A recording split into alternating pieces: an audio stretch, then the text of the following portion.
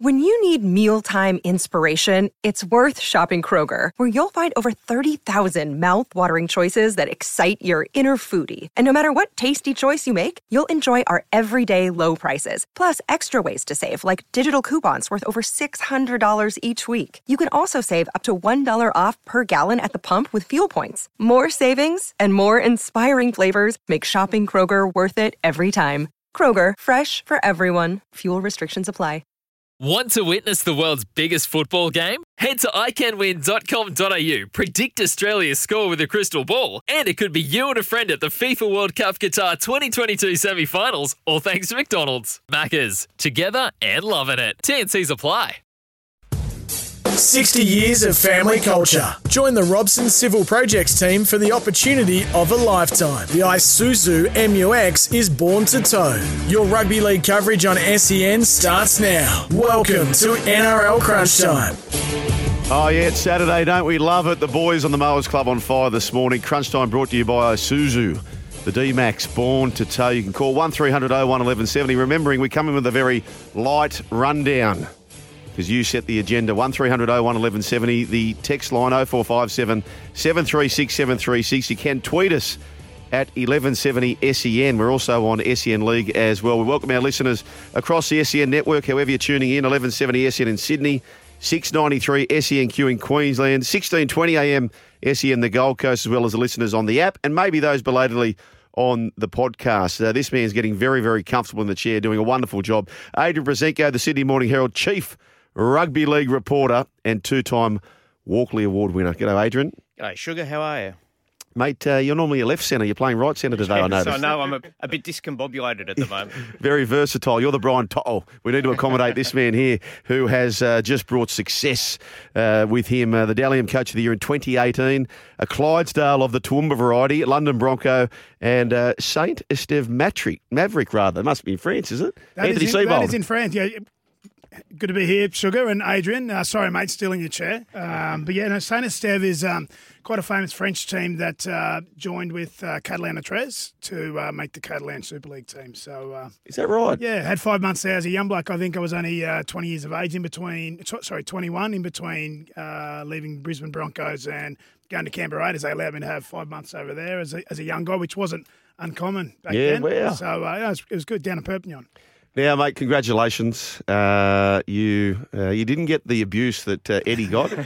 Well, I did, just no one saw it. Yeah, you did. Well done, mate. Amazing achievement for the team. Yeah, it was really great. It was a really enjoyable tour, Sugar. I think, we had 36 players come across at the end of the England season, and probably what people don't understand is that it's only the second time in English rugby history to come out here and win a series, and both times Eddie Jones has been the head coach. So to be part of the group and go down 1-0 and have to fight our way back into the series. As I said, it was just a really enjoyable coaching experience, really good tour as far as not just what happened on the field, but off the field. We try to make it a memorable experience from a cultural perspective for the English players, and I thought the way that Eddie managed that was outstanding. So, yeah, really enjoyable tour. Ultra competitive, and that's why he snapped back at that person, which is, you talk about greatness and people who do great things. There's always something in them that's a little bit different to the norm.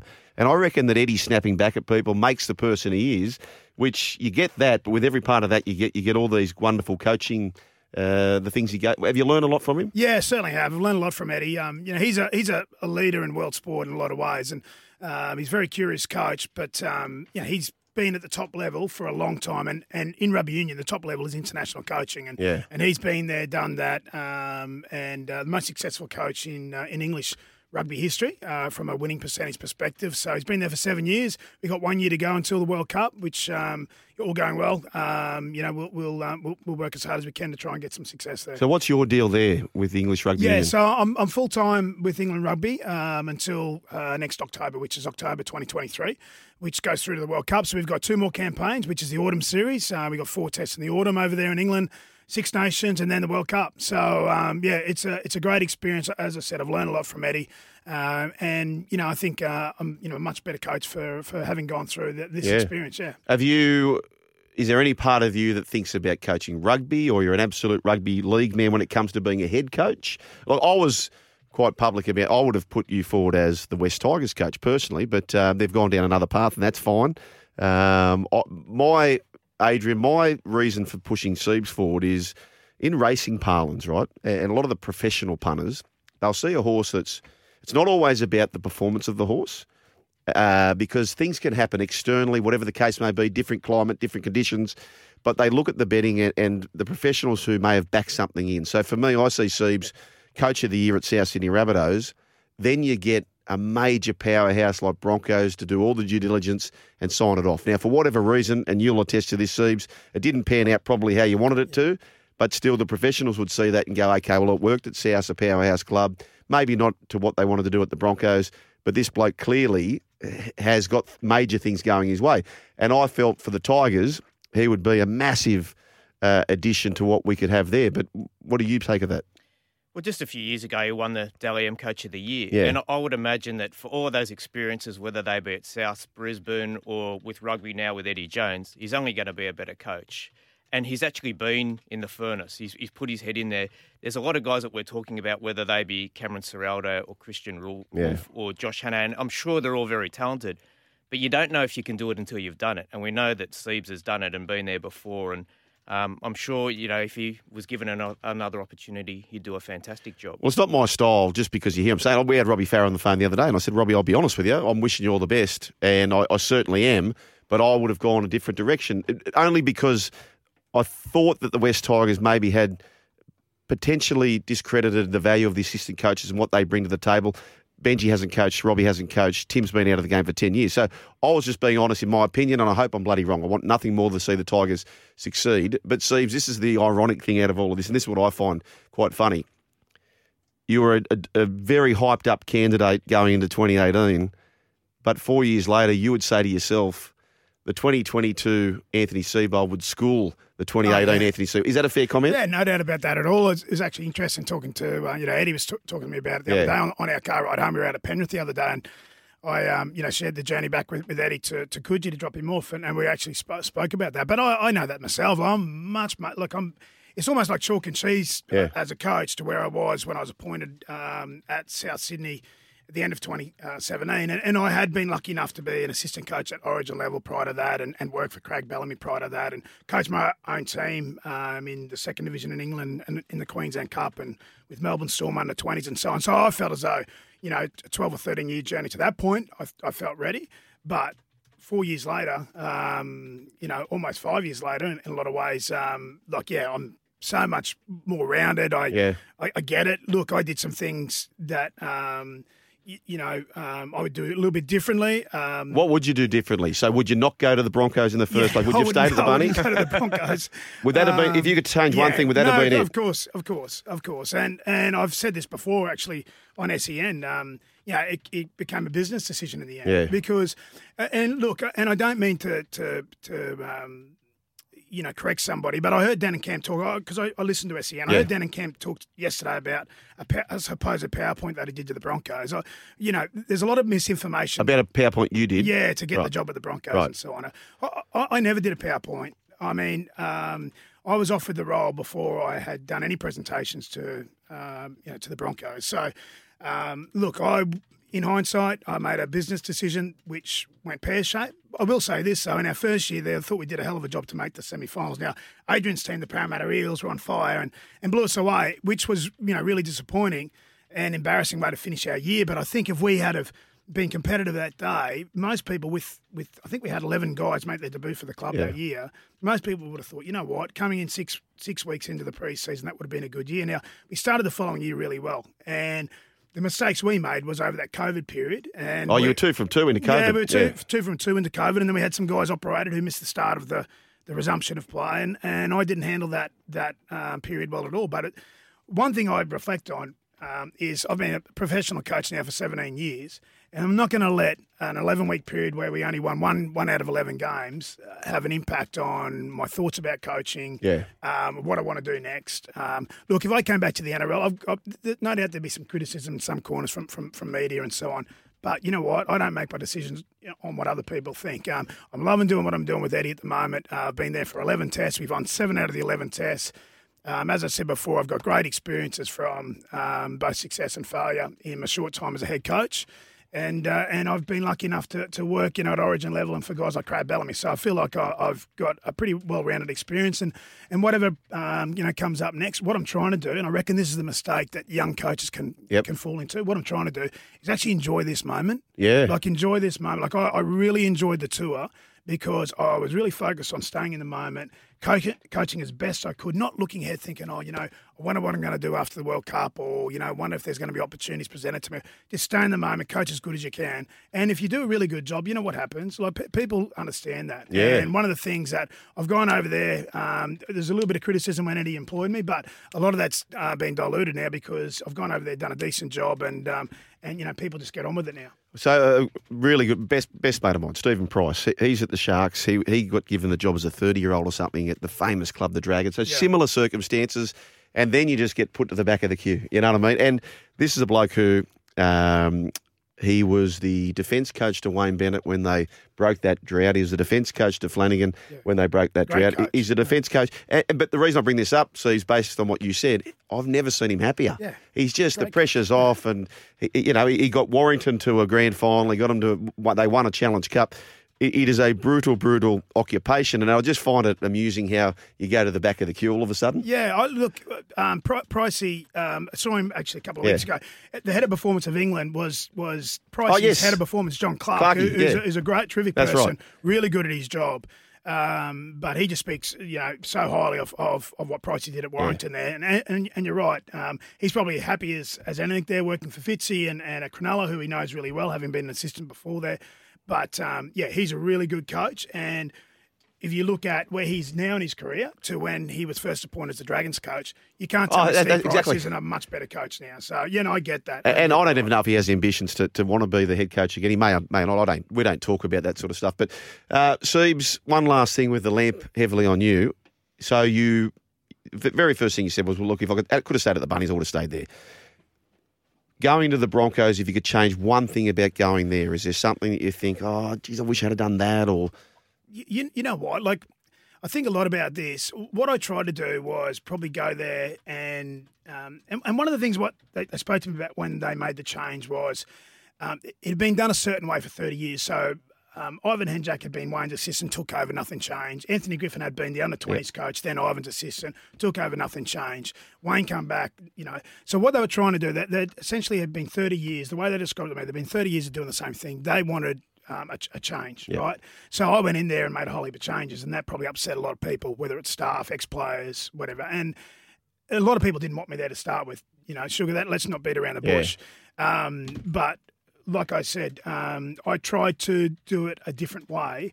Perhaps what I should have done is kept the DNA of what was there. You know what I mean? And I think about, So even though in your heart what's best to get results in your mind, you still got to play the game, don't you? Well, it's not, the senior players there had been doing something the same way for a long time. Now, the young guys are, you can mould them. And the young guys were fantastic there. And the thing that I do get from my time at the Broncos, I get great enjoyment seeing guys like Patrick Carrigan, Tom Dearden, who's now at the Cowboys, Xavier Coates, who's at the Storm, those types of guys, like just go on and grow because we knew what we had there. Yeah. We just couldn't manage the time, or the club couldn't manage the time, and I couldn't manage that time from 0 games to where they are now, which is like for a lot of those guys, 60 and 70 games. But of course, I made a lot of mistakes there. I think I did some good things too. But as I said, there's a lot of misinformation around. I don't mean to pull up Dannon here. But no. He said something yesterday about standards at the Broncos when I was there, and around. A PowerPoint presentation and so on. That's just, and that I was a 1-year rugby league coach. I'd been working for 13 or 14 years. I think I showed people what I could do at the South Sydney Rabbitohs. But that's just the misinformation that is around. But I've let that go. I have moved on. It was a tough time and tough challenge, but you take the learnings, you move on. Loving doing what I'm doing at the moment. If I was ever to come back in the NRL as a head coach or as a senior assistant coach, there's no doubt that I'm a much better coach for having gone through that experience. And as I said, I'm trying to enjoy the moment, mate. Because sometimes, even as a player, sometimes you don't. You think, oh, what's next? Chasing the wind. Just enjoy, stay in the moment. If that's the advice I could give it to any young coach or any young player. So he's well said. I've got no doubt you're going to come back and have enormous success. I value so much as a coach. Adrian, one thing that I've picked up in my time, if you're studying form guides, Wayne Bennett is a great share trader. If he's selling shares, you don't want to buy him, right? So you look at all the coaches who have followed Wayne. He knows where a roster's at. He knows the time to leave somewhere. He's a hard act to follow, isn't he? And he's often anointed the person that's come in after him and they've struggled. And maintains ties with some of the people. Whether it be, Henjack you mentioned, or was it Price as well? Yeah. A couple of times. So and Brownie had the big head little league comments up there in Newcastle. Absolutely.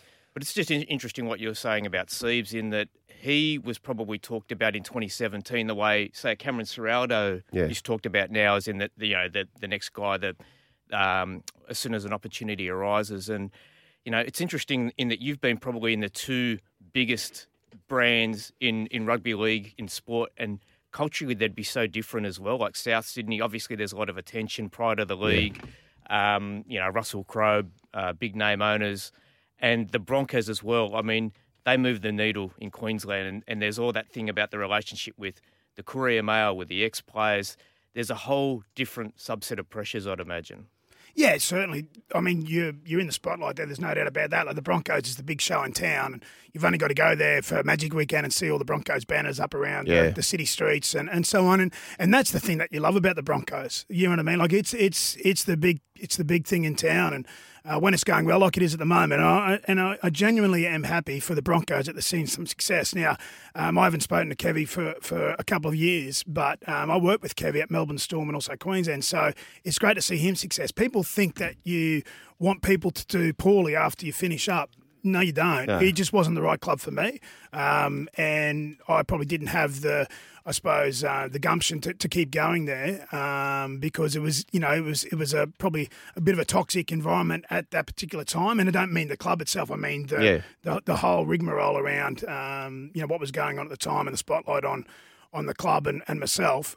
So it was the right thing to do for us to part ways. There's no doubt about that. And Kevy's come in, who's a legend of the club, and he's done a fantastic job, and looks as though they're going to push hard for the top four this year. But what I will say is those younger players who we gave debuts to, or guys like Payne Haas that only played one or two games, those guys are playing good football. So they knew that there. I think Ben Ikin and Dave Donaghy have probably added to the club as well. Not to suggest that Paul White.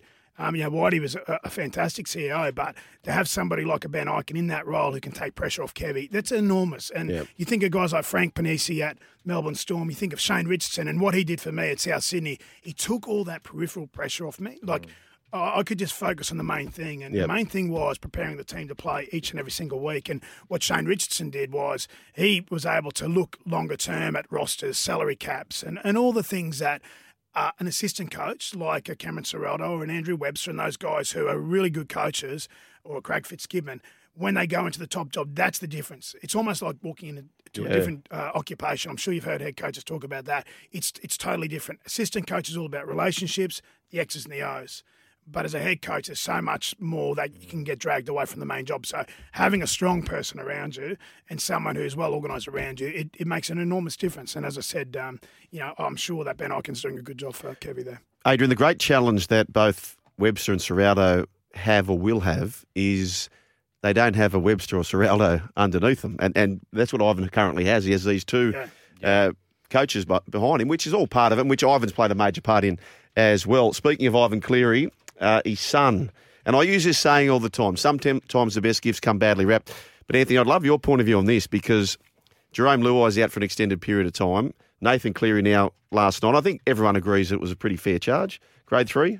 Yeah, grade 3. That was fairly comparable with Carl Lawton and Brett Naden, who both got grade 3. So it's 5 weeks if he takes his medicine. Which he will, won't he? You would think so. 6 if he contests it. The club usually uses Nick Gabar. I had a chat to him this morning to get his opinion, and he said, take your medicine. Take your medicine. So, it'll basically mean that he goes into the finals without playing a game. And it's an interesting situation for them in that obviously Jerome Luai's out.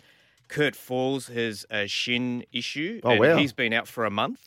So he's not a certain thing to be available for selection next week. So, but as you said, sometimes you can get a positive out of this. We can test the depth of the squad, and Nathan gets a bit of a freshen up just before the finals. And ideally, you would have had one game beforehand, but I don't think they're going to go down that route. So they from, can't contest yeah, it. from a coaching point of view in this scenario, they've had a few big years, right? So the fact that Nathan and Jerome and Stephen Crichton, for that matter, can have a bit of a rest before finals, but you do risk losing that fluency and that momentum. And what's your point of view from a coach's spot? Yeah, I mean, that's the only risk you take. But look, I think one of the things you've seen over the last few years, that last round, the clubs who have cemented their spot in the top four have often rested players. Melbourne Storm have done. I think maybe Penrith did it last year as well.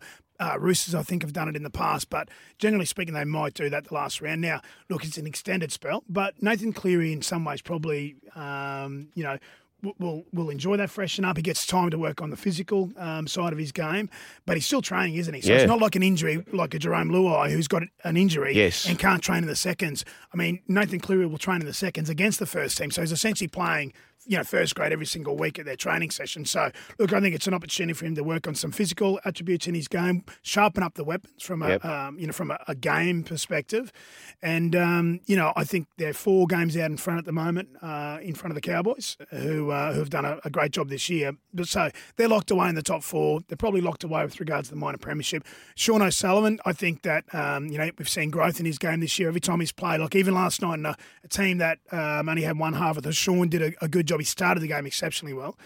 Give some other guys an opportunity there. And the thing about their club, they've got depth, haven't they? So you look at their second grade side, I think they're sitting second at the moment in the New South Wales Cup. I watched them train there the other day. They've got some really talented youngsters coming through there. So it'll be another opportunity for one of the Panthers guys coming through. So what do you do at training then? So, Nathan is still training. So how much of the time are you putting him in at first receiver versus Sean O'Sullivan, for example? Like, are you thinking long term? Are you thinking we've got to just keep ticking away here? Like, how does that play out? Oh, look, I think initially whoever the 6 and the 7 is, they'll be in the main team and Nathan will be in the second team.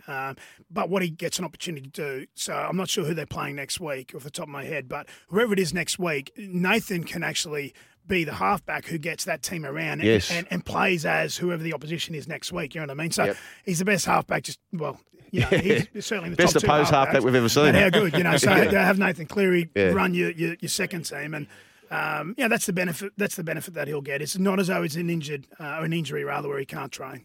Raiders. So they've got Raiders into Storm, Rabbitohs, Warriors, Cowboys. So potentially that last one could be for the minor premiership. They used to get $200,000 for the minor premiership. Post-COVID, it's only $100,000. Yeah, but right. I don't think that matters. Like, you just want to make sure that you're in the best shape possible going into the final series. And Adrian, they'll be guaranteed, whether they finish first or second, they'll be guaranteed a home game, home final that first weekend. I think the other thing is Nathan Cleary will do a fair job as Jamal Fogarty this week. They'll get a good preparation. The best Jamal Fogarty we've ever seen. Have you say 1300 01 1170. We will get to these texts very shortly as they're flying through as well. Quick comment, boys, on the Marty Tapau request. We have got an update on that. Have Parramatta or Manly rather come forward and said, we're happy to do so? At this point, they're saying no. They're saying no. No. They're saying no. So they believe they're still in the running, despite the fact they're 2 points behind the Roosters, 5 games to go. For and against is a major problem there. Have you got a view on this, Siebes? Yeah, well, I mean, they're still in the running for the top 8. Yeah. I think back to releasing Robbie Farah when I was at South Sydney, back to the West Tigers. The reason why we did that, we had Damien Cook in that position who was playing outstanding football. So the best thing for Robbie was to go there. Marty's in the 17 every single week. So I get where Des Hasler and the Manly Club are coming at, that they're in that sort of fight for the top 8 position, aren't they? And Marty Tapau's a quality player, so I can understand one of the competitors to the top 8 of Parramatta, aren't they? Yeah. I mean, I know they've jumped up a couple of spots right. now, so I mean, I get that. So you make a decision what's best for you, the player, and the club, and if they feel as though Marty Tapau's in their best 17 and there's still a chance of the finals, I understand completely that they want him to stay and finish the job there at Manly. And that's a rule that's been manipulated. Like, that's a fallout from COVID, and the whole idea is it's a rule. Yeah, absolutely. So it used to be, the July 1 deadline. It's now August 1, and that was so that if clubs got a whole heap of players that got the Rona, that they could still field a squad. And Parramatta obviously tried it on. If they'd said yes, Marty Tapau would be playing against Parramatta next week. That's right. So, I mean, why would you do them a favour? I can understand them. They've obviously got the 2 potentially best props in the game, but having another, middle like him would have been a huge boost for them. But there's no upside for Manly at this stage. The two biggest rorts to it, which I totally disagree. The whole idea of the salary cap is to create some kind of equality, right? And this whole idea of being able to have, last year, Penrith, for example, rugby league gods intervened, but to only have to spend 100 or 150 to have potentially a $700,000 player available to you on grand final, which is the only day that really bloody matters at the end of the day. You didn't need that player throughout the year because you're already sitting in the top four. I find it ridiculous. And the other part I find ridiculous is the idea that you can release a player. So we're almost incentivising teams to do it. You can release a player to free up some cash to then pay forward somebody else. So then essentially next year, you've got so if you can pay forward $300,000, you're essentially manipulating the cap the next year by $300,000. It's farcical, in my opinion. But the Panthers did it so well with Tavita Pangai Jr. Within the rules. Yeah, but he was crucial for them at the back end of the year. Obviously, we're seeing with Matt Lodge at the Roosters. Yep. Storm have got a lack of depth in their outside back, so they've gone for David Nofaluma.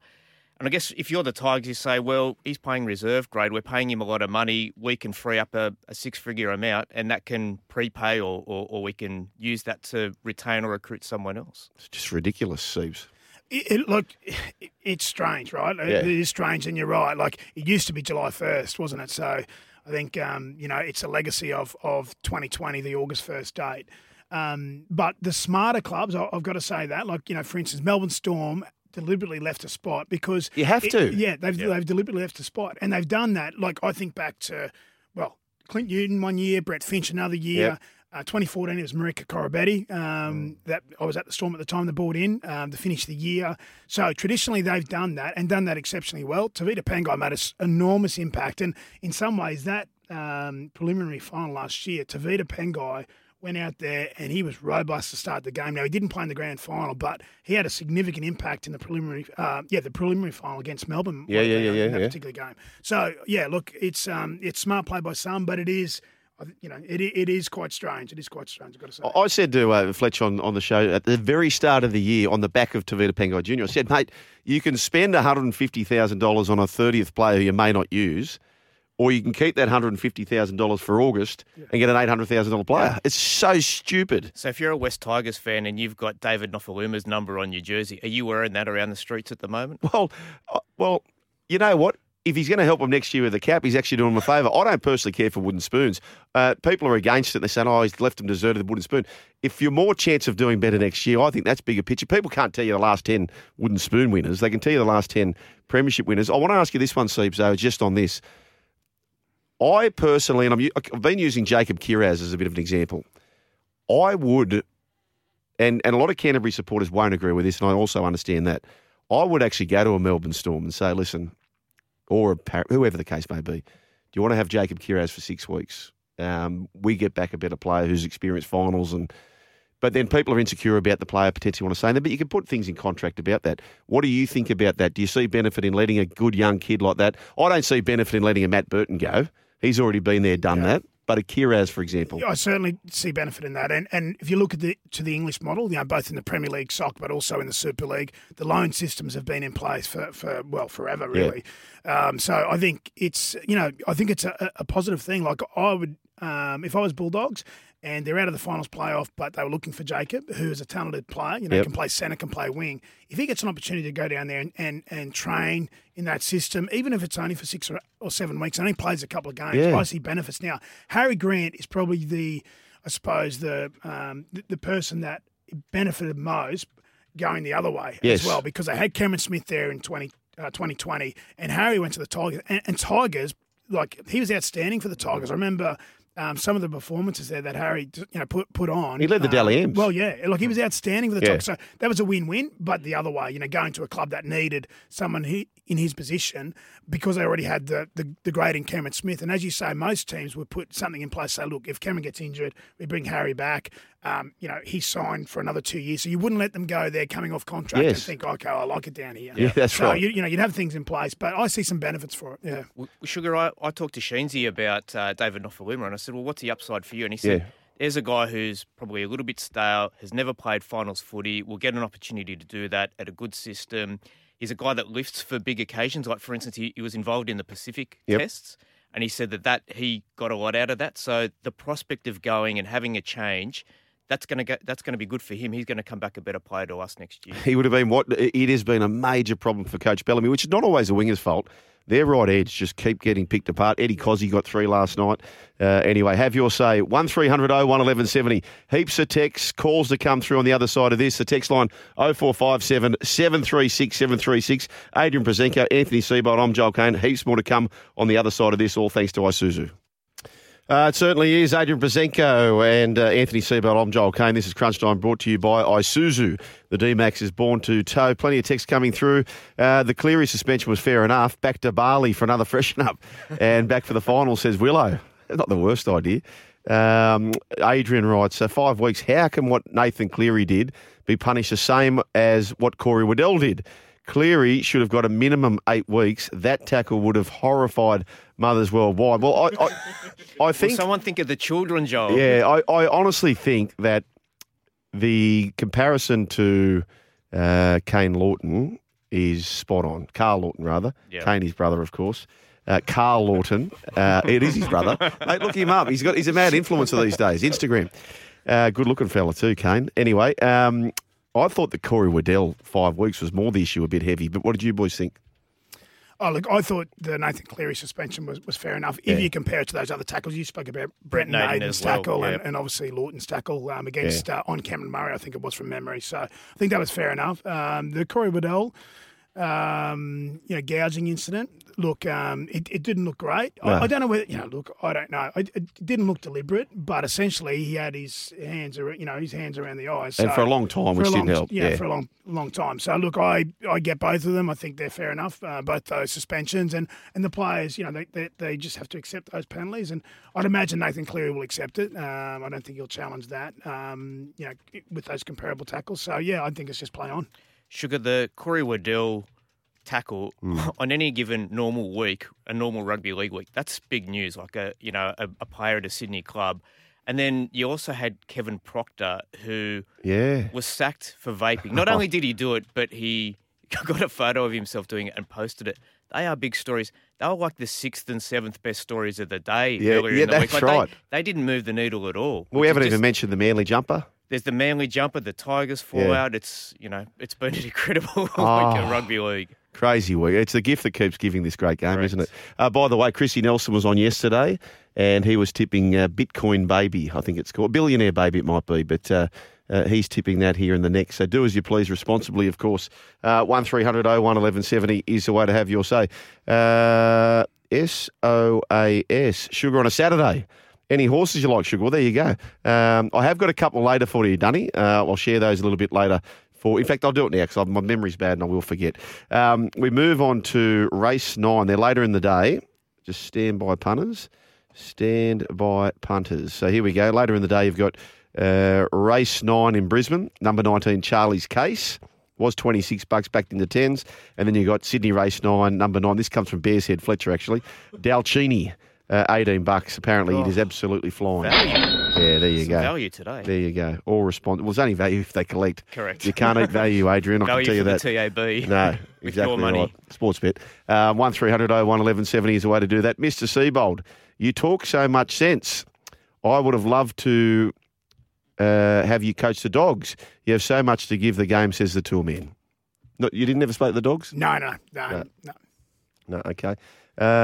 Steve's reaction to criticism, boys. No disrespect, however, it's pretty hard to sit here as a Broncos supporter and listen to how good of a coach Seibold is when all we see him what he did. Oh, he's India about the club. I'm sure there was other factors at Brisbane, but the buck stops with the head coach, which it does, and the head coach pays the price. Very little, blah, blah, blah. He goes on. Scotty from Perth. So that's what you get with a job. It's a fair enough point, Scotty, and that's why I walked away, mate. That's why I walked away. That's exactly right. Seems I've admired people that make mistakes and step up and owned it. Love to see you back at NRL. Love the fact you understand of being in the moment. Mate, live it and love it, says the Rooster Man. There you go. So it all matters little. You're back in the saddle soon enough, I've got no doubt, Siebes, and it goes on. Hi, Joel and team. Alex Johnson only has 2 career tries against the Sharks, says Darren from Ingleburn. Bit of a bogey side. Alex Johnson potentially could get close to Ken Irvine. Don't you reckon? Like, if he keeps going at his current strike rate and plays for another half dozen years. Yes. But But that is an anomaly in his record. Yes, but Siebes, as we know, we saw it with Jared Croker. The numbers all add up now. You're in the peak of your career. Yeah. You start to get towards twilight. And it's not to say Jared Croker can't, but it's not easy to keep that run rate up. No, it's not. But, Alex is he's young enough. I think he was only 18 when he played in the 2014 grand final. So what's that make him now, 26, turning 27. So he's still got some time left. He prepares well. He's a smart young guy, AJ. Great finisher, isn't he? Yeah, fantastic finisher. I even think he got ducks of his school as a young bloke. Super smart guy, impressive guy off the field, but he's super impressive on the field. And he just does such a good job finishing any opportunities for the Bunnies and has done since 2014.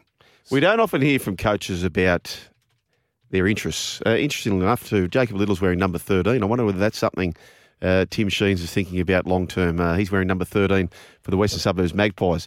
We don't hear often about coaches. What's your interest when you're just being a dad, Siebes? Or what? Tell us about Anthony Seibold, the non-coach. Well, yeah, as a coach, it is quite hard to, I suppose, have an interest like golf or something that's quite time-consuming. One thing I do like doing is listening to podcasts. Yeah, I like that. So because I do a lot of travel now, I'm blocks of time away from home and so on. So listen to heaps of podcasts. Love doing a little bit of training. I find that of great value, sort of just, I suppose, taking yourself away from thinking about coaching all the time, and I suppose spending time with my family, which is hard to do. Whether it's a head coach or in the position I am at the moment. So what you're going to try and do is manage that time. And probably my wife would say that I don't do it enough. But there's no real hobbies that I have, I've got to say, other than sort of reading and listening to podcasts and trying to escape, I suppose, thinking about coaching. Are most of your podcasts and books sort of growth or not necessarily? Some are. Oh, in season, well, look, when I'm in camp with a team or in season when I've been in the NRL, no, not so much, because you have to concentrate so much on looking at opposition teams and reviewing games and so on. So what I listen to a lot of crime podcasts. So at the moment, I'm listening to the Teachers Trial, which is the trial of Chris Dawson, the ex-Newtown rugby league player. I listen to things like Smartless with a couple of ex-actors like Fletch loves that. He said it's brilliant. Yeah, it's brilliant. Yeah. Jason Bateman. So that's really good. I was a massive fan of Entourage. So I listened to a podcast called Victory, the podcast, which is Johnny Drama and E from the show, Kevin Connolly and the creator, Doug Allen. So I love, those types of things I love listening to because, I suppose it's just, it's probably like someone watching reality TV or something like that. It's my sort of, relaxation. So, enjoy things like that. Fletch and I, we love the true crimes. We're all across Melissa Caddick. Yeah. We're all across the Dawson Trial. Liar, a great one, Liar is brilliant. I've started one, Sweet Bobby. You haven't started that? No, I haven't seen that one. Sweet Bobby, and it's not a spoiler alert. It's about this catfishing, and it's one of the most extravagant catfish situations you've ever heard. It is Australian podcast. It is British. British, okay. Yeah, but Fletch sent a list of all the top true crime potties. And I sort of scrolled down and went, that's the one. It is fascinating. Worth a listen. Definitely. Okay. If you like your true crime stuff. Yeah. Come to Parramatta, Siebes, says Eel Marzi says, great interview. Sugar, great tips on following you in. How did that go, by the way? Oh, yes, Spim, Billionaire Baby. Well done, punters. Correct weight. Thank you very much, Chris Nelson. Jimmy Orman wrote it. Yeah, you know Jimmy Orman? No, I've got a horse up there with a few guys up in Brizzy and he's ridden our horse before. So, And I forgot all about this. Aren't you? Is Lincoln Withers your brother-in-law? Yes. I forgot. He's a great fella. How's he going? Yeah, Link's good, mate. I saw him. He come down with his oldest boy, actually, or Beck's his wife, with his oldest boy JJ to the third test here at the SCG. Geez, JJ would be nearly 20, is he? Yeah, he's older than that. I think he might be 21 now. Wow. Yeah. So Lincoln's going well. He works for a commercial construction mob down in Canberra, and he's still involved with the Raiders, so with their second grade team. So he helps out there. So he's enjoying that. He's loving that, and he was still playing until a couple of years ago. He was captain coach in the Canberra competition. Fella. But no, he's a good guy. He's good to have as a brother-in-law, that's for sure. I remember his wife Beck went away, and he said, he doesn't like his own time. I love my own time, but he said, come and live with me for a few nights. So I went and stayed with him, and his backyard was just chockers with tennis balls. I said, mate, have we got the next Monica Seles coming through here? He said, no. In fact, JJ was young, so it might have been the next Andre Agassi or Pete Sampras or someone. And he said, no one plays tennis. I said, why have we got 4.2 million tennis balls in the background? He goes, mate, when a lady becomes pregnant, they get their certain things that they... My wife, for example, when she was pregnant with our first, loved pulpy orange juice. So one and only time she wanted it. Well, Link's wife, Beck, she loves the smell of fresh tennis balls. So what she would do, she'd go through the shops and open up the can of a fresh tennis ball. There you go. And just smell the tennis ball, yeah. Wow. And that would go on. So and in the end, like he couldn't afford buying all these tennis balls. So she'd just sneak into Kmart or whoever, crack the top open one and give the tennis balls a fair smell. That was Beck. There you go. 1300 01 1170 to have your say. Still plenty more to come. We're only approaching half time here. Siebes will give us a dressing down at half time at the halftime sheds. This is Crunch Time. Anthony Seibold, of course. Adrian Brazenko, I'm Joel Kane. And the maestro, who we haven't said good day to, will do after this. It certainly is. Adrian Brazenko, Anthony Seibold, I'm Joel Kane. Crunch Time brought to you by Isuzu. The Isuzu MUX is born to tow. Plenty of text messages coming through. 0457 736 736. A few charges already. We're only a few games into the round. Alfred Smalley. So he'll have a memorable debut. He's got a suspension and he scored a meat pie. Grade 2 Grade 2 high tackle careless charge. Jarawira Hargreaves, boys. Grade 1 dangerous contact, $3,000. 2 matches as well, is it? So if he takes to the duty sorry. and loses, okay, so he's no chance. He'll get the console of his car open, get the $3,000 and away he goes. What do you make of that, boys? Look, I've got to say, although I love the way he plays, I thought he might have missed a match for that. I didn't think any more than that, but I mean, probably the reason they brought the fines in is, to I suppose save clubs and players losing matches for those ones that are right on the periphery, which that one was. So I thought he might have missed a match. I tend to agree with that. He's a little fortunate. And we saw another forearm incident. Well, I can't see his name on the list. Well, it should be. Yeah. Like Nelson Asafa-Solomona should be doing some sort of time. Like that looked probably worse than the Hargreaves one, I thought. I thought the key to that, Adrian, was he removed his legs almost to take the weight out for the falling. So he's lucky. Yeah. I thought potentially get a game there, Nelson. Egan Butcher, he's facing a week or two for a careless high tackle. Nathan Cleary, as we've spoken about, 5 to 6 weeks. We're all pretty certain he's going to take the 5. And Jackson Fry, his second game in the NRL, he'll cop a $1,500 fine if takes it on $1,000. There you go there. 1300 01 1170 to have your say, Adrian. Just a little bit of further fallout from the games. I'm hearing, and it hasn't been confirmed as yet, but Mitchell Moses, watching that game, you saw he had a finger issue. I'm hearing that it could be broken and he could be out for up to a month, which would be a significant blow for Parramatta and their chances of, getting to the finals and doing something in them. Geez, it makes last night's win important. If they were to lose last night and then have that, they are under the pump massively. Massively. Just before we go to the break, Siebes, who do you see as the number one? In fact, we'll do it on the other side of this. You've got 100 scenarios. Obviously, Panthers can't win every time. We'll get you to break up your 100 how you see this competition going on the other side of this. This is Crunch Time. Anthony Seibold, Adrian Brazenko, I'm Joel Kane. More to come on the other side of this. Plenty of text messages. Nick says, afternoon, boys. Is there an option for Cleary to plead and not go to judiciary, or send-offs automatically go to judiciary regardless? No, it's 5 weeks. He doesn't need to go to the judiciary. He can plead guilty and cop the 5 weeks. He said, also, Sugar, what's the going rate for one of those desserts? Yes, $1.50 for a creme brulee at Macca's Parranick, if you're asking. Anyway, thedogs.com.au, home of greyhound racing. This man here has become a big staple of Crunch Time. His name is Simon Orchard, and he's on the line. G'day, Simon. G'day, fellas. How you doing today? The richest race in the universe is running where today?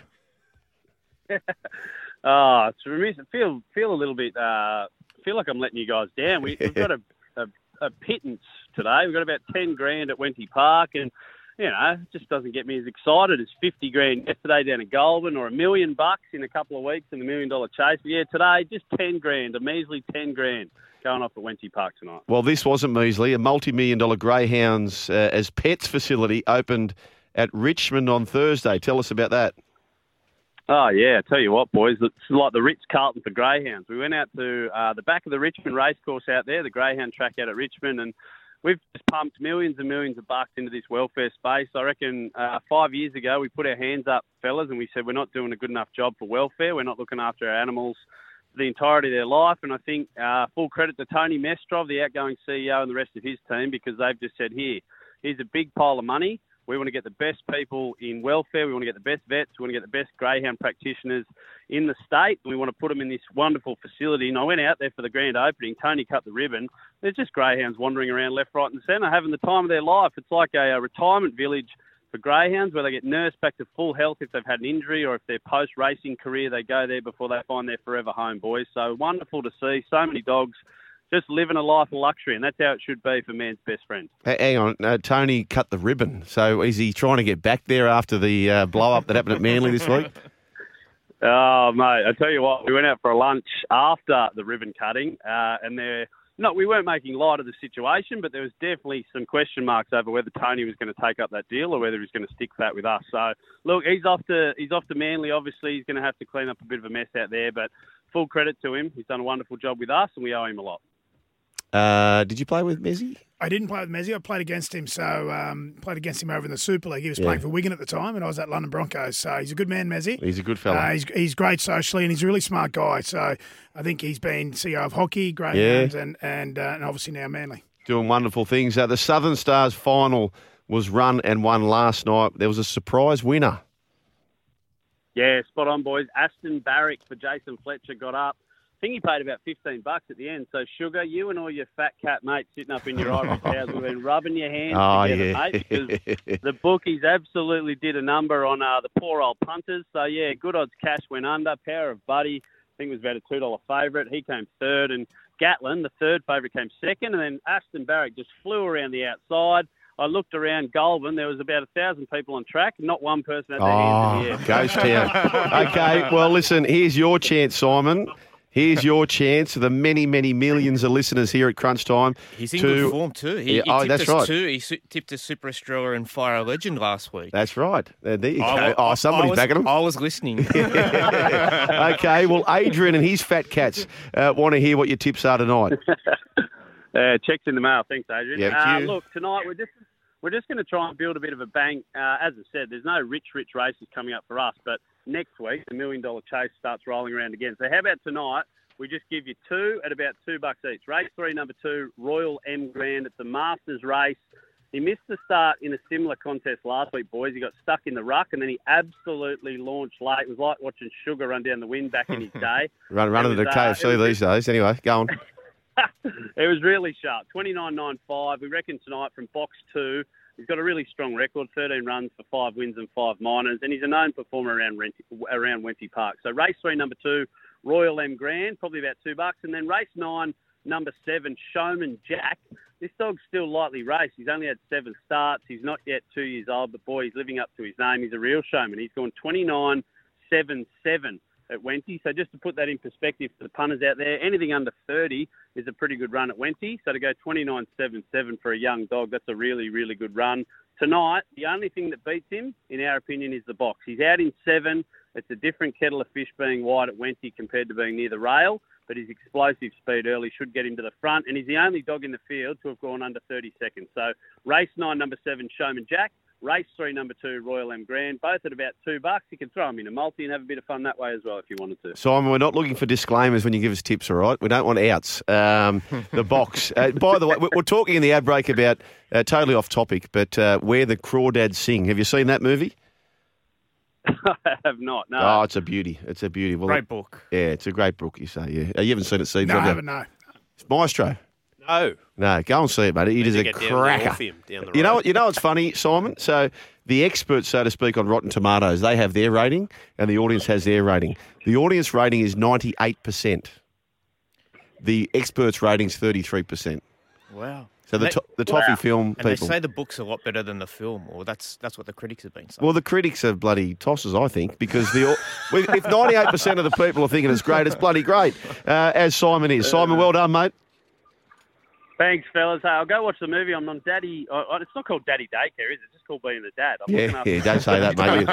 No, don't say that. Wife's on a hen's party, so God love her if she's out there. Just have a good time, darling. Is she home tonight? No, she's not. She's Oh, not. First night she's had away.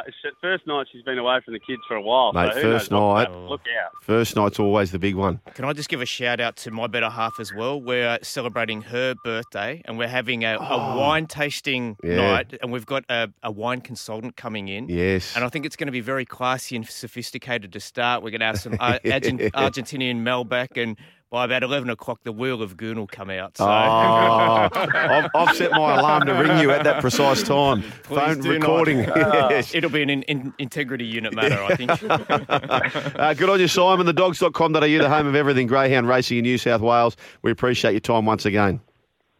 Have a great afternoon, guys. Hooroo. There you go. From 2 p.m. today, just a reminder as well, Gold Coast Titans taking on the Canberra Raiders. You've got Potts, Wiz, Freeman. You've got Gary Belcher there. And then 7 o'clock tonight, Commonwealth Games, Day 2, Matty White and James Magnuson. 1300 01 1170. This is Crunch Time. Anthony Seibold. You've got Adrian Prezeko. I'm Joel Kane, the Maestro. Plenty more still to come. Plenty of texts. Dunny, you get this with the Bunnies versus Roosters. JWH is a weak bully. I love that rivalry. That's going to be massive, boys, isn't it? The opening, not the opening of the stadium, but as far as rugby league is concerned, South versus Roosters. And you just know that game is going to decide something big. Yeah, it's got that look about it. Yeah. What a way to, as you say, open it for rugby league. Going back to 2018, the last game at the Sydney Football Stadium was a preliminary final between the Roosters and the Bunnies. So it was a great... Is that right? Yeah, great occasion. Yeah. Unfortunately, the Roosters beat us that night in the prelim, 12 points to 4. But it was a great way to finish. There's over 40,000 people there. And I assume that there'll be a sellout there again on that Friday night that they play. So that was the quality. What year was that, Steve? That was 2018, yeah. That was a prelim final. That was the Roosters' first of those two grand finals. Yes, it was, yeah. It was 4-4 at half-time, and they were too good for us in the second half. Yeah, 12-4 they won in the end, but it was the closing game. It was literally the last game at the old Sydney Football Stadium, and it was a great rivalry, and it was a great occasion, albeit the Rabbitohs didn't win. And then to open it with the Roosters Bunnies rivalry again, I think it's fantastic. So as I said, you'd expect a full house there that night, and it's just got the look about. It's going to decide like a top 4 or a top. It's just got something about it, that game. Is this pre or post Bruno Mars, by the way? Yeah, it'll be post Bruno. Anyway, actually, I'll tell you, Bruno Mars. Bruno Mars' real name is Peter Hernandez. You're a podcast man. Yeah, you will love. I've got a podcast for you. They go for about 5 minutes each, right? And it's called The Way I Heard It. Mike Rowe.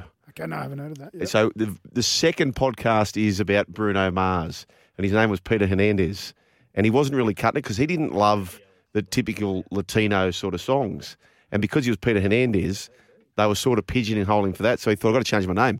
And he thought, what do I come up with? Well, his dad used to love wrestling, and he loved this wrestler called Bruno. And then he looked up in the sky and just thought, Bruno Mars. And that's how he came up with his name. Is that right? I did not know that.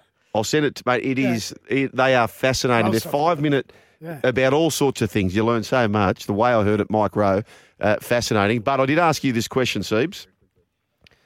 100 scenarios. So clearly the sliding doors and the pick a path book that we live, the Panthers are not going to win 100 out of 100 from this scenario here based on what we currently know. Your pie chart, the Panthers win how many of the 100?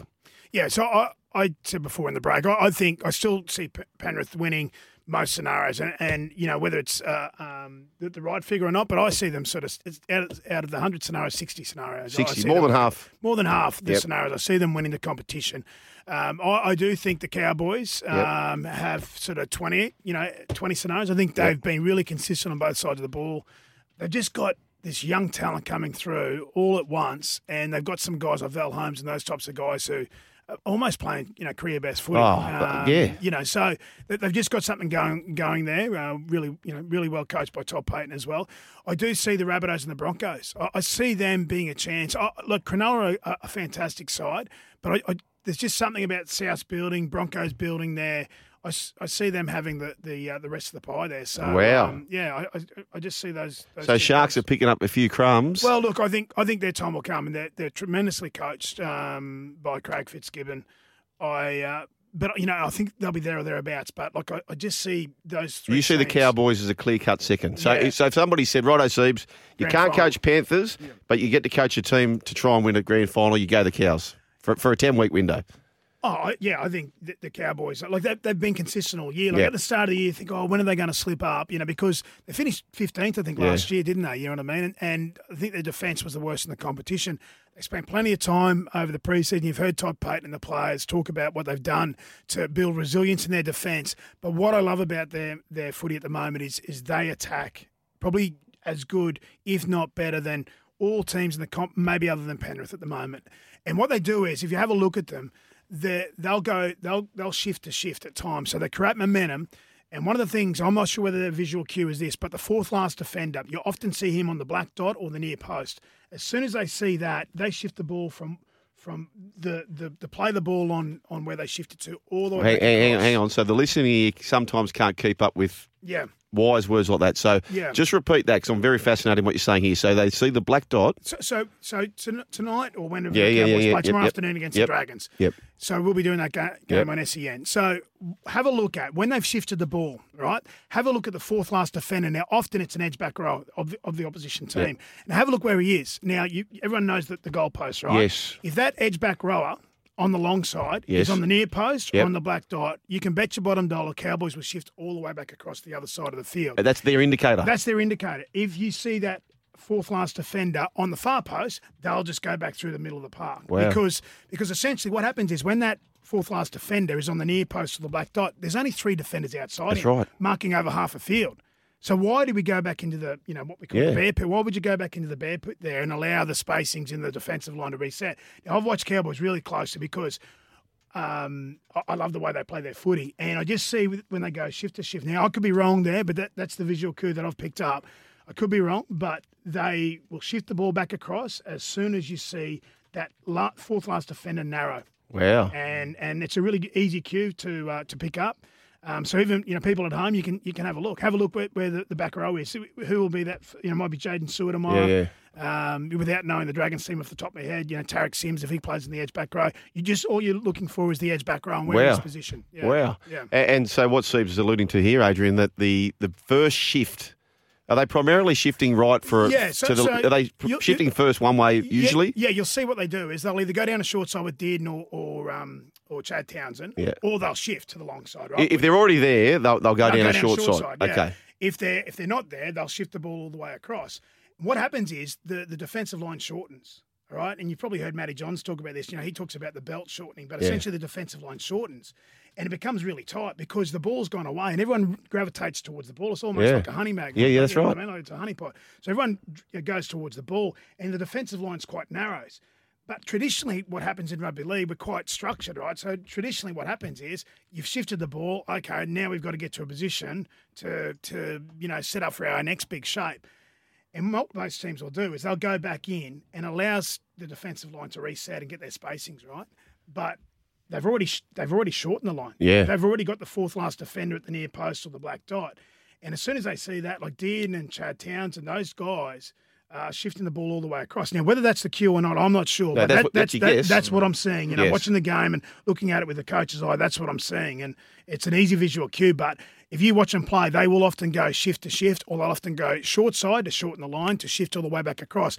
Think of the amount of times Murray Tuolangi, Peter Heku, Val Holmes Scott Drinkwater have scored in the corner of the field near the corner post. Yeah. Think of the amount of times they've scored their tries. So, again, it's just something I've been looking at. Again, whether that's their visual cue, but that's the cue that I've been picking up when watching them play. And it's so important, the shift away, so every little run, even if you're a decoy, because that all amounts, as Siebes is saying, to Murray Tuolangi scoring within centimetres on the other side. Everything has got to be attention to detail. I love that, Siebes. I absolutely love that.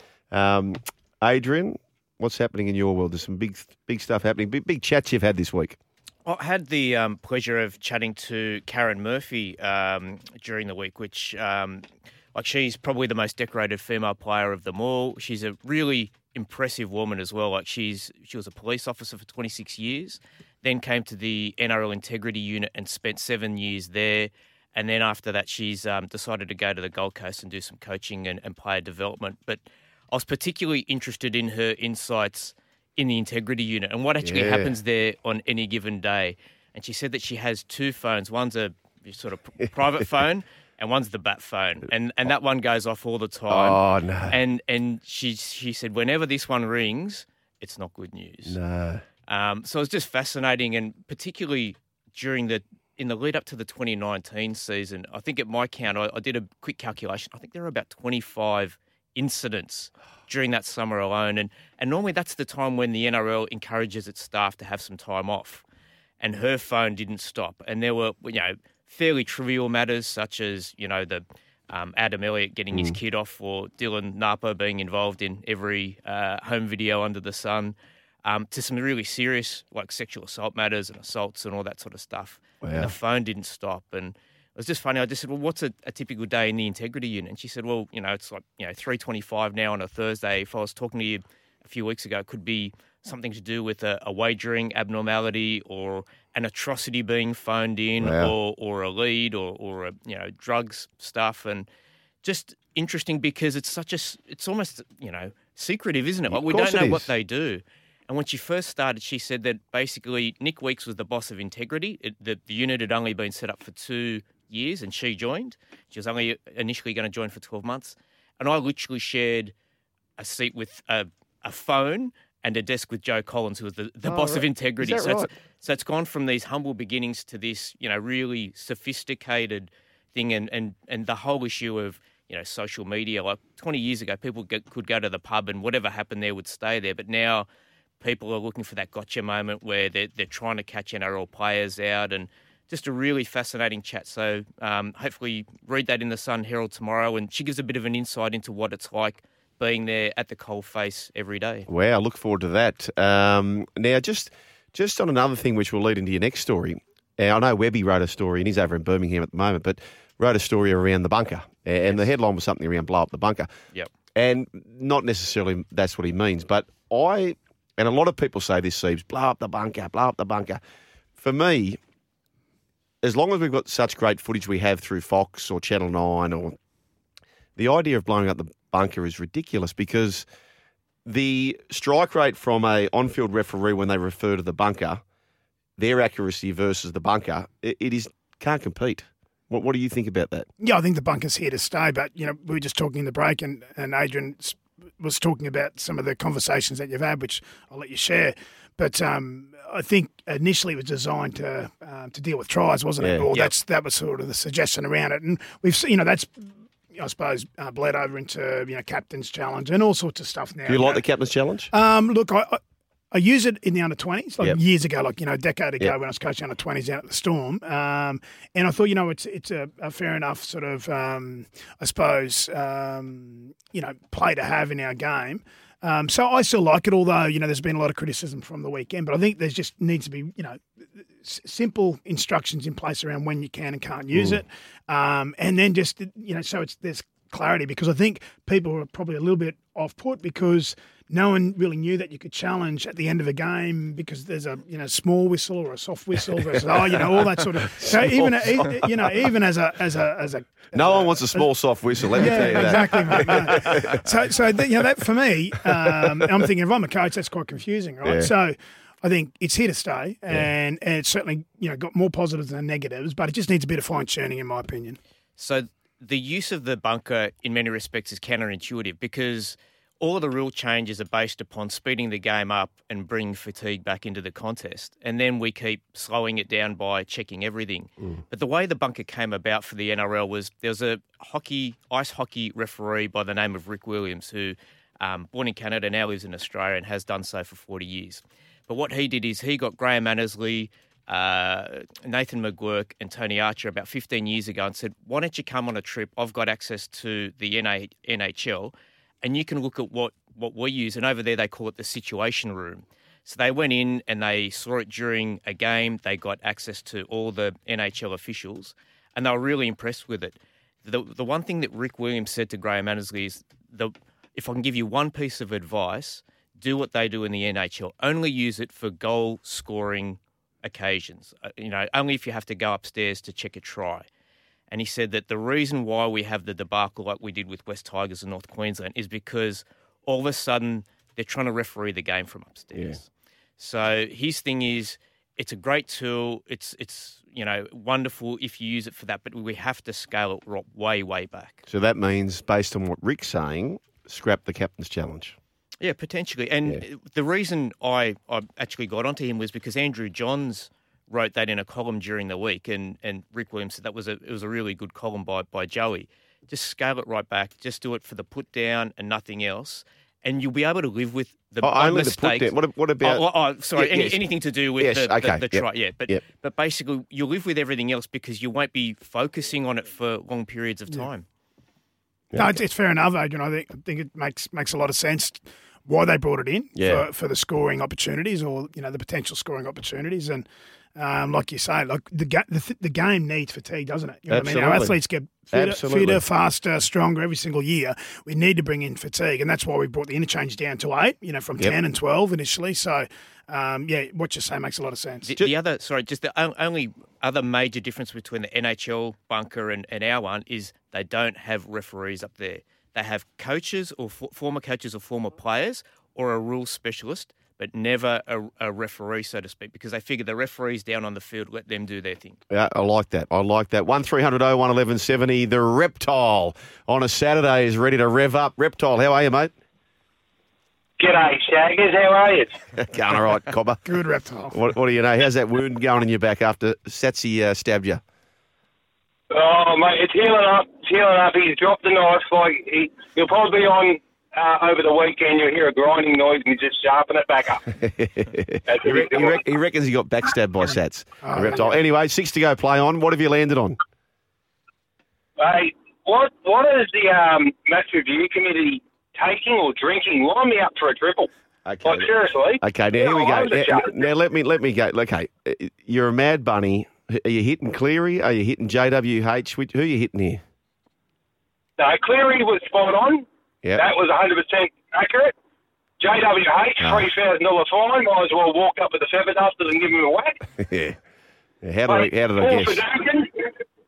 Poor Finucane gets his head assaulted by another head. Yeah, that's 2 weeks. Another bloke just places his hand on a person's face. That's 5. Yeah. Like, are they just going into this committee blindfolded, spinning themselves 4 times, and then grabbing a dart and throwing it at the board? Chocolate wheel. Yeah. That's what's going on. Hey, what wheel are you spinning tonight? Are you what's happening in the reptile world this afternoon? The Reptile is going to crack open a beautiful 12-year-old Dalmore Scotch tonight. Oh. And pull out a Cuba Hippe cigar. Ah, nice. Well, good luck with that. I tell you, what's the confidence levels around your bunnies versus the Sharkies tonight? Mate, 20 plus. Easy, I'm betting you, mate. I know your best friend is pricey and you got your leotard on. You're going to be out with the cheerleaders tonight, Sugar. Give me an S. Give me a H. I haven't heard so much bias from a person who never played in the but everything. Oh, Sharky this, Sharky that, Sharky that. Well, mate, I thought it was only Origin you were doing the bias calls. Yeah, that's right. Hey, Reptile, start of the year, I guarantee they'll be playing finals, and guess what? That's what they're doing. I look forward to your 20-plus result tomorrow. We'll be checking in tomorrow. The Reptile, 1300 01 1170 is the way to say that. Now, one more thing for you, Siebes, because I like to have an ideas committee, and for you, Adrian, as well. The whole game is about entertainment, right? Why do we need to have... So the 8 interchange, fine. Why do we need to have a defined 4 players on the bench? Well, why can't we just have as many as you want sitting there? You have the 8 interchange, and if the game's all about entertainment, when Cody Ramsey comes off the other day, why can't Tyrell Sloan just come straight on? What do you think about that? Yeah, so I understand what you're saying. I think if you had, for instance, like 8 players, remember the old days? Yeah. Well, I certainly remember when I was coming through, you'd have about 10 or 12 Yeah, you players play reserve grade, they'd throw your jumper. Yeah, exactly. And you'd sit on the bench, and if you got on, you got on. If you didn't, you didn't, all through the grades. So I think if you were only able to use 4 out of those 8 players for your 8 interchange, that makes sense to me. You know what I mean? But I think if you've got the extended bench of 8 players on the bench, and essentially you've got 21 players who all suit up, that doesn't make sense to me. No, I agree with what you're saying. Yeah, so I think there's certainly some merit in that, because you think about it, like if there's a positional player like a 5'8" who gets injured, and you've got a 5'8" sitting on the bench who's fresh, well then that makes sense, because it's great for that team and for their supporters that is a like-for-like replacement. Out of that, 8 players that are sitting on the bench, you might have some or multiple positions covered there. So, that would make a bit of sense to me. So in the eyes of, say, Hook last week, and I do love that, keep the 4, any 4 you like, based on circumstances of the game. But in the instance where Cody Ramsey goes down early, Hook's got the decision whether to use Sloane or to say, no, we've got a different idea with rotation for forwards. Let's put Mbai back there. I just think it'd be fascinating. And the other part of that is, say, for example, that my own debut came about 15 minutes to go in a game, right? And we're getting lapped by Canberra, and then David Waite's thrown me out, and then all of a sudden Tinga Blacklock and Mundine go on this run. We nearly win the game. But what about yours, Steve? Was yours similar to that, or was it? My debut, I was on the interchange bench itself. Yeah. So I come on early. I was playing in the middle, so I was against the Bulldogs. You knew you were playing. So I knew I was playing. Yeah. So it wasn't like your your debut there. Yeah, it was a little bit different. So a Sawali or someone coming through and there's hype around them, and maybe they're winning by 30 and they go, right, let's get the kid on there. Bang. I just love the idea. But anyway, have you say 1300 01 1170 is the way to do that. James from Galarganbone, he says, don't blow up the bunker, but blow up the captain's challenge. Yes, 1300 01 1170. The luminary of lists is back. Plenty of people have been asking, where's the bloody luminary? Well, guess what? He's on the other side of this. Now time to talk to the luminary of list, who is back due to popular demand, and I tell you what, he's on the line. G'day, luminary. Good afternoon, Joel. Boys, how are we? Going well, thanks, Good afternoon. mate. Now, I understand you've come up with a very topical list today, luminary. What have you landed on? Yeah, well, we're back in the Commonwealth Games, so I thought we might take a quick look at some footballers, either past or present, who could have made a great fist of the Commonwealth Games. Rightio, let's go. Number 5. All right, I've got Sam Bacco doing shot put. Sam, really big, strong gentleman. And the thing about the shot put, it doesn't really need much thinking. So just put the shot put to your neck. That'd suit him. That'd suit him down to the ground. It's a good choice. So, do you ever work with Sam? Or No, I've met him, though. I have met him. He was a bit of a idol of mine when I was growing up. He's obviously a North Queensland guy who went away, played for the Raiders and the Broncos. But I remember 1988, his year. Yeah. Played for Australia that year, was outstanding for Queensland State of Origin. So I remember as a young bloke, watching him play, he was outstanding. Sam Bacco with the shot put. Number 4, Dean. Right, I think that with Marty Bella, another Queensland front rower. And it's no longer in the Commonwealth Games that it used to be. Greco-Roman wrestling. Basically, Munster Bella. Basically, if you remember Marty, he spent a lot of time laying on top of blokes at the ruck. Greco-Roman wrestling. He's a polarising figure, Munster. Oh, what's he doing? He's a very bright guy. He's up in Serena, so he's on a farm, but I think he's an optometrist or I reckon you're right there. It's one of those two professions, Okay, number 3, Dean. All right, new event this year at the Commonwealth Games, the 3-on-3 basketball. I reckon if we put Edric Lee with Jason Saab and Selwyn Corbo, we'd have a pretty good lineup for the 3-on-3 basketball. I reckon Stephen Crichton would be disappointed missing out. Yeah. Mate, he's off injured. Oh, true. Sorry, mate. Jason Saab's very good. We actually went out to where I used to live out at Marylands. They had some basketball hoops or whatever there, and we got him posing up and dunking with a Steeden, and he barely had to leave the ground. Really? He's a tall piece of timber. Well, they say one of the greatest identifiers of speed is your high jump, your jump, standing jump, vertical leap. Vertical leap, yeah.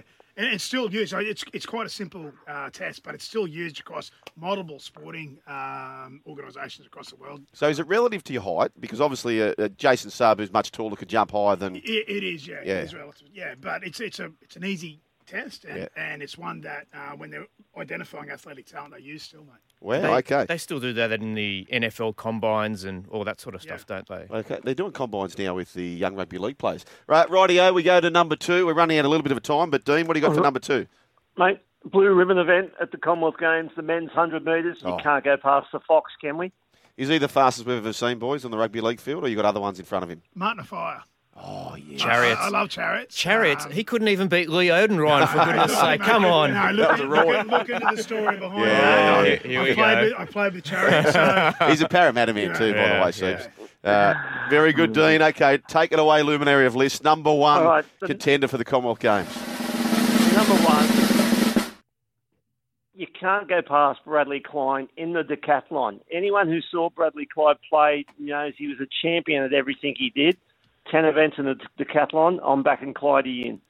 Did you play with him, Steve? Yeah, I did. I played with him 97, 98 down in Canberra. Outstanding. Yeah, good choice. He was outstanding trainer, athletic, everything. He's probably ahead of his time in a lot of ways. He was 21 and he'd won 2 Clive Churchill medals. That's unbelievable. But he was still under 19s playing in the back row for Australia. Wow. In 1989. It was, so unheard of. But, great choice. Good choice, Brad Clyde. Hey, Luminary List, the board has lit up. Welcome back. They love you, mate. We appreciate that. We'll get you back for next week, something a little bit topical as well. We're enjoying this. No dramas. Have you enjoy your afternoon, boys, and up the Sharks. Oh, he loves the Shark. He's the Luminary. The Luminary loves the Sharkies. Plenty more still to come here for Isuzu. By the way, who do you think could qualify past or present for the Commonwealth Games, a rugby league player, and in what sport? 1300 01 1170 to have your say. 0437 736 736 is the way to do that. We are gearing up for Dometic on the other side of this.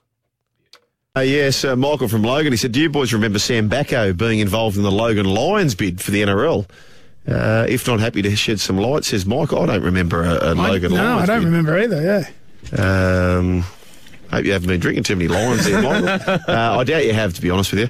1300 01 1170. Dometic, our great friends Dometic. Go on your next adventure, Dometic.com. Let's look ahead to see what we're gearing up for today.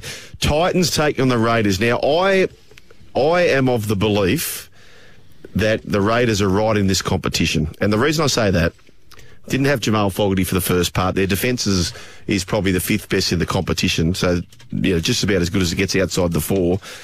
They've had a rough draw to this point. I reckon if they win well today, they are well and truly looming large. Aaron Clark starts at lock, Fasil Malaawi to prop. Raiders look like they'll have an unchanged side. Thoughts, boys, about this game?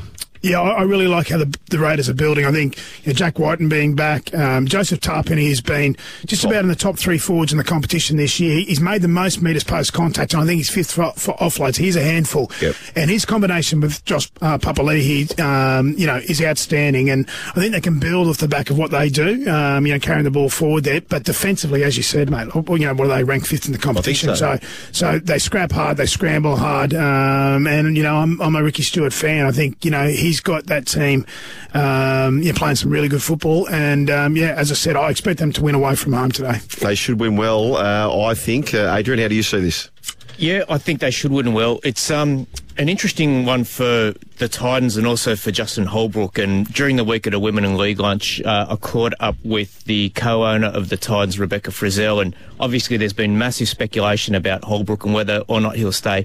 She said he's staying for this year. He's coaching us into next year as well, which is a huge show of confidence for a club that at the moment is in wooden spoon contention very much so. So they obviously think that they've got someone who is very capable. She said it was our decision to extend him, and we've got to take responsibility for some of the decisions we've made around the club as well.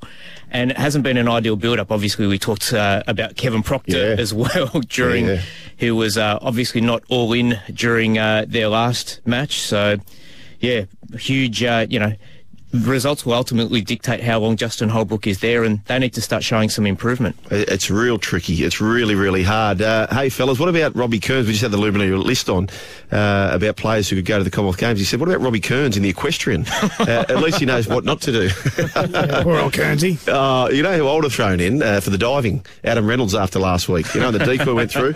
I would have thrown Adam Reynolds in. Anyway, keep them coming through. 0457 736 736. Your pie chart had more nibbles for the Rabbitohs than it had for the Sharks. They meet tonight, Siebes. Yeah, good game. Yeah, good game. Great game. Out in Cronulla's home ground there. Strange things happen out there, as you know, on a Saturday evening. Expect the unexpected out there. I think, the Bunnies have been building over the last 4 weeks. Latrell Mitchell just looks in great touch, but he looks fit. Yeah. He looks powerful. I think Cody Walker, certainly having Latrell back in the spine has helped Cody's game, who's got great ability. So it'll be a great contest tonight. I think we'll probably get a real good guide of where South Sydney are at tonight, because Cronulla have been very consistent this year, haven't they? So I think it's a great it will be a great contest, and it'll be very interesting to see how this game goes, because if the Bunnies are the real deal, and I think they are, or they can be, then they'll give a good account of themselves tonight. Rugby league economist Rami Hayder, he was on Jimmy Smith's program during the week, and he spoke about the number one correlation to winning a match is the run meters conceded. Panthers number 1 by a space, Sharks number 2. So that's one thing they're doing good there, the Sharkies. Daniel Saluka-Fafita comes into the front row. Mark Nichols is out. Rabbitohs looking for their 5th straight win, and of course no Finucane for the Sharkies. Broncos take on the Tigers. Selwyn Cobbo still out due to concussion. Former Billy Walters, no, he's not former Billy, he's still Billy Walters. Former Tiger Billy Walters, he returns to hooker against his old club. Luke Brooks out with a calf injury. I find that interesting. I've said this for a while. I believe the Tigers and Luke Brooks need a divorce for both parties to see what life's like without Luke Brooks for the Tigers, and for Luke Brooks to go and start again somewhere else. What do you boys think about that? Yeah, I think that's right. He has got a calf injury. He suffered it at training on Wednesday. They expect it to be 5 to 6 weeks, which basically means season over. So we may never see Luke Brooks pull on a Tigers jersey again. What's your guess? Well, if he's going to go somewhere, he'll go to Newcastle. Right. The hard part is that he's on north of $1 million next year. So it makes it difficult if they wanted to offload him. But the interesting thing is that they decided to put Jock Madden into the jersey for number 7, which, and again, we know that Dewey and Hastings also want to be in that jersey. So Madden's off contract. Dewey, he wants to be there. Hastings is a bit of speculation as to whether or not he's really happy wearing the 13 as well. So they have to make a decision. And Newcastle, I mean, having lost Mitchell Pearce, they're going to lose Milford. Tex Hoy's on the move. So, they've got to think about their spine as well. It's a big decision for both clubs. If they wanted to sell Luke Brooks, given the need for Newcastle desperately for a half, this is the time to get a price out of it. Make your next adventure effortless with Dometic Go Collection. Just pack, stack, and go. More to come on the other side of this. Follow Crunch Time on Dabble. Go on, have a dabble. Gamble responsibly. Call 1-800-858-858.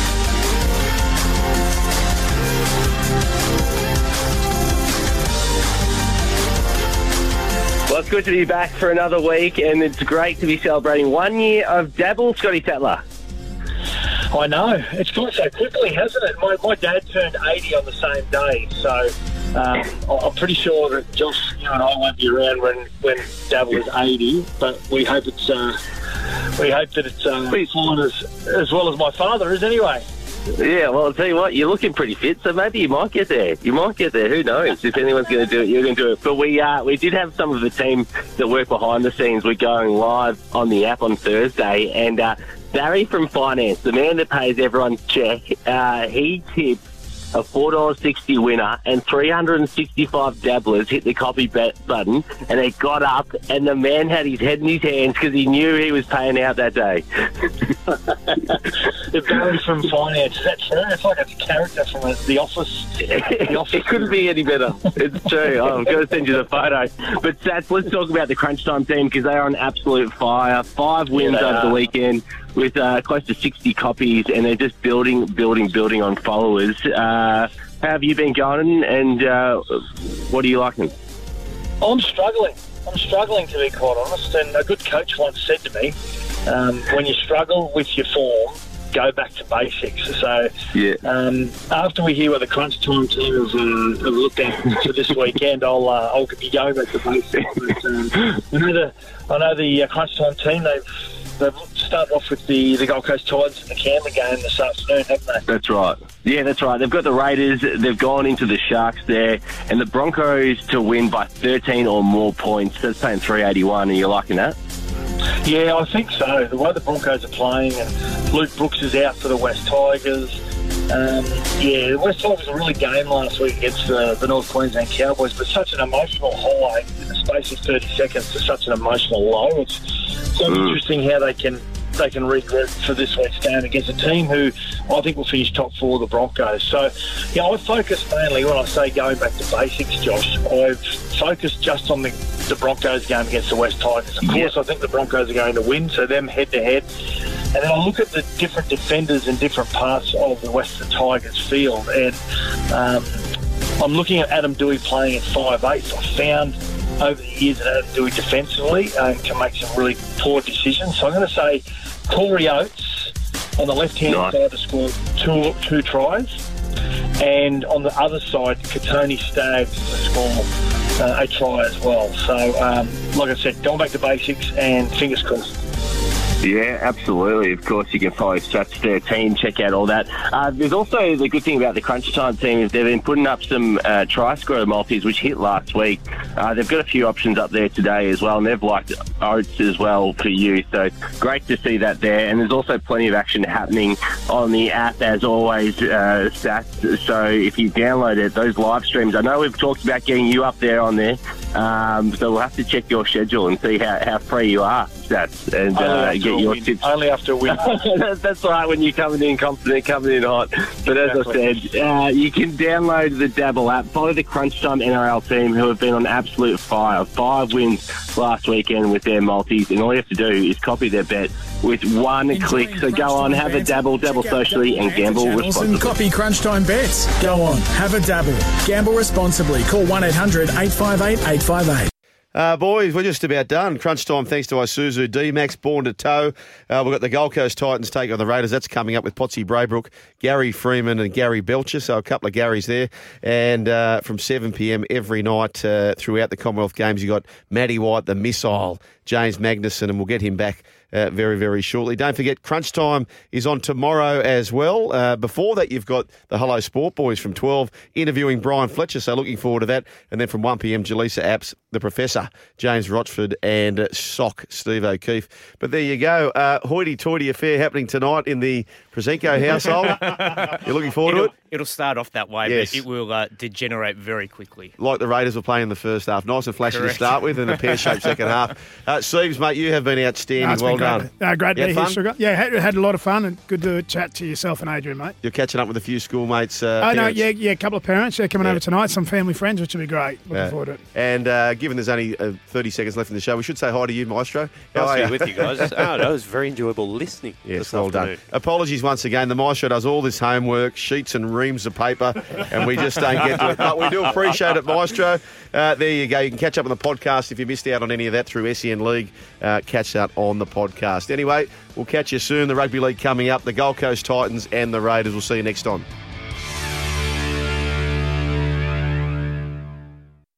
Sometimes needing new tyres can catch us by surprise. That's why Tyre Power gives you the power of Zip Pay and Zip Money. You can get what you need now, get back on the road safely and pay for it later. Terms and conditions apply. So visit tyrepower.com.au or call 13 21 91.